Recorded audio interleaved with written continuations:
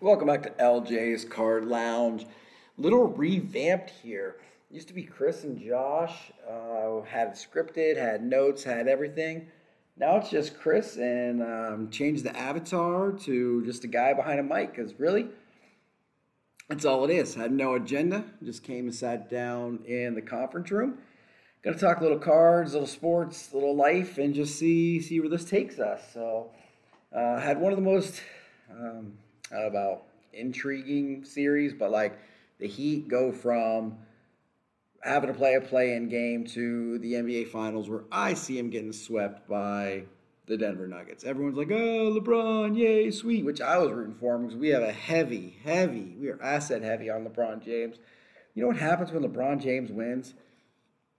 LeBron James cards go up. Now, I know one guy who collects the Joker, Nikola Jokic, who, in my opinion, should have been the MVP again. But there was an argument for him like, hey, if he wins 4 MVPs, is he one of the greatest of all time?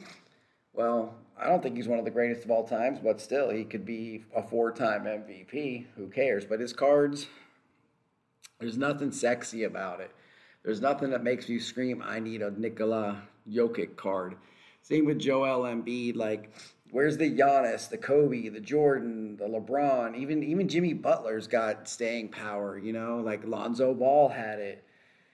Not Lonzo, LaMelo. Like, you got to have the flair to go along with it. Like, okay, Acuna, Soto, and Bellinger were all out at the same time.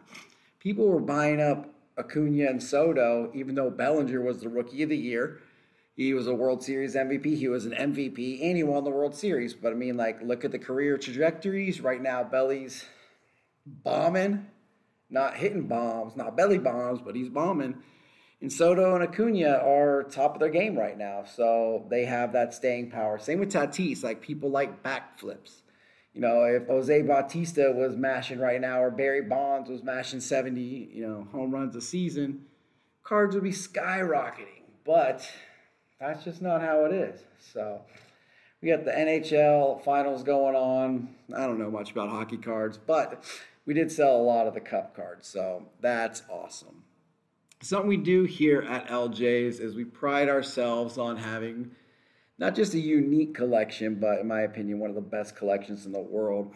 We do have the most expensive football card that was ever purchased by us, the National Treasures Mahomes Shield, $4.3 million. In my opinion, we have 2 cards that are better than that.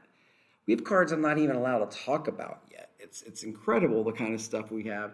We've got Mickey Mantles. We've got Tom Brady's. We've got the Wayne Gretzky.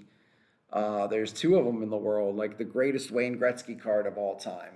And it's incredible the kind of stuff that our company has. We've got World Series used Roberto Clemente bat.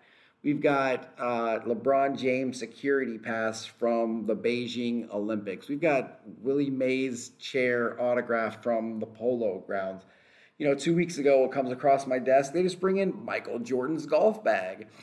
But then again, we've got graded sets of vintage. I mean, what I post this week, I'm the marketing social media guy. Some things happen around here. I get flushed into eBay sales at the moment, and I'm selling 1954 Topps set. We have 69, we got 67, we've got 53. Right now, I think we're going to do 60 next week. So if you're a vintage collector listening to this, go check out LJ's Card Shop on eBay. This will probably be one of the only times I'm ever going to talk and try to sell something on this podcast. That's not what this is about to be about. This is about to be, hey, you know what? Optic's coming out today. Go check out Buck City Breaks or Midwest Box Breaks because Optic Football release day. Yay! Or the hot new product, the hot new card, the trends in the hobby, who you should be buying, who you shouldn't be buying. Ellie De La Cruz, he's going to get called up. Right now is the time to sell him because you know why? Because he's about to get called up. As soon as he gets called up, strikes out 3 times, well, the price goes down. He pulls an Aristides Aquino and hits 8 home runs, well, the price is going to go up. And we all know how that works. You're good, prices go up. You're bad, prices go down. Like, what are the chances that Ellie is Ken Griffey Jr.? I mean, he's got the unicorn, Wander Franco type attitude, skill set, sellability. He's got all of it.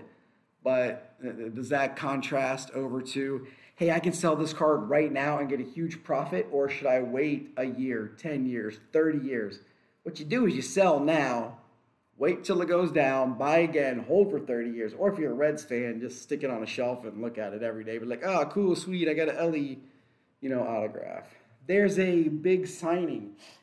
Our shop's in Columbus, Ohio. There's a big signing this weekend. Wilder Sports is putting it on.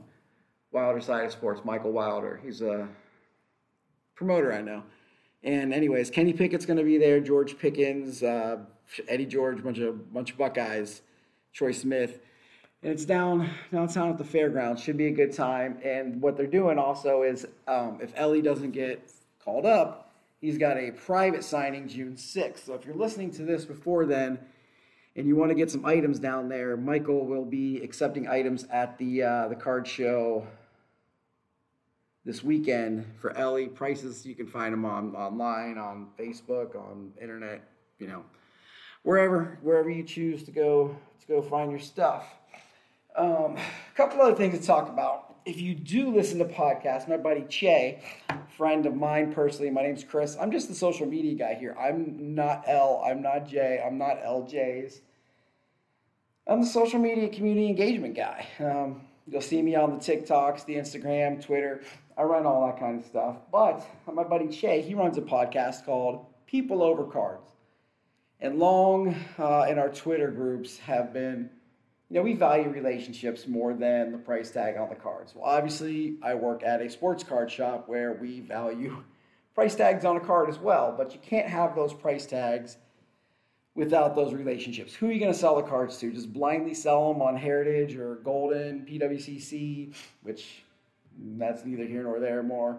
eBay, card shows. What kind of relationships do you have? Like, you want people to know LJ's as a destination, LJ's as those guys, LJ's as awesome people, the community that we try to build. Midwest Box Breaks and Bent, he has built an amazing community. Chris and Adam over at Buck City Breaks, amazing community.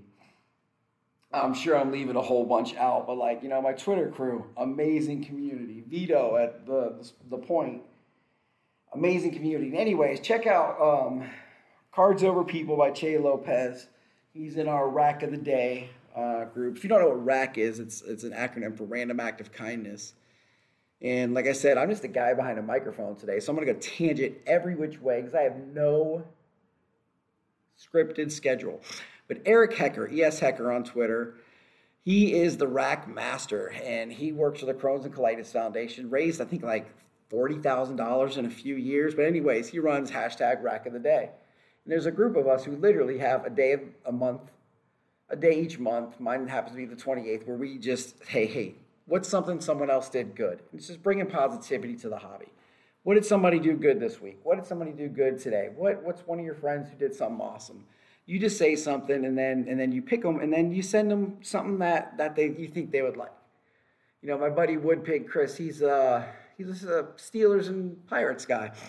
And I'm going to see him next weekend. If he's listening, I got some pirate stuff for you. If not, I'm going to make you listen while we're out there. And then I'm going to give you stuff while you're listening to it.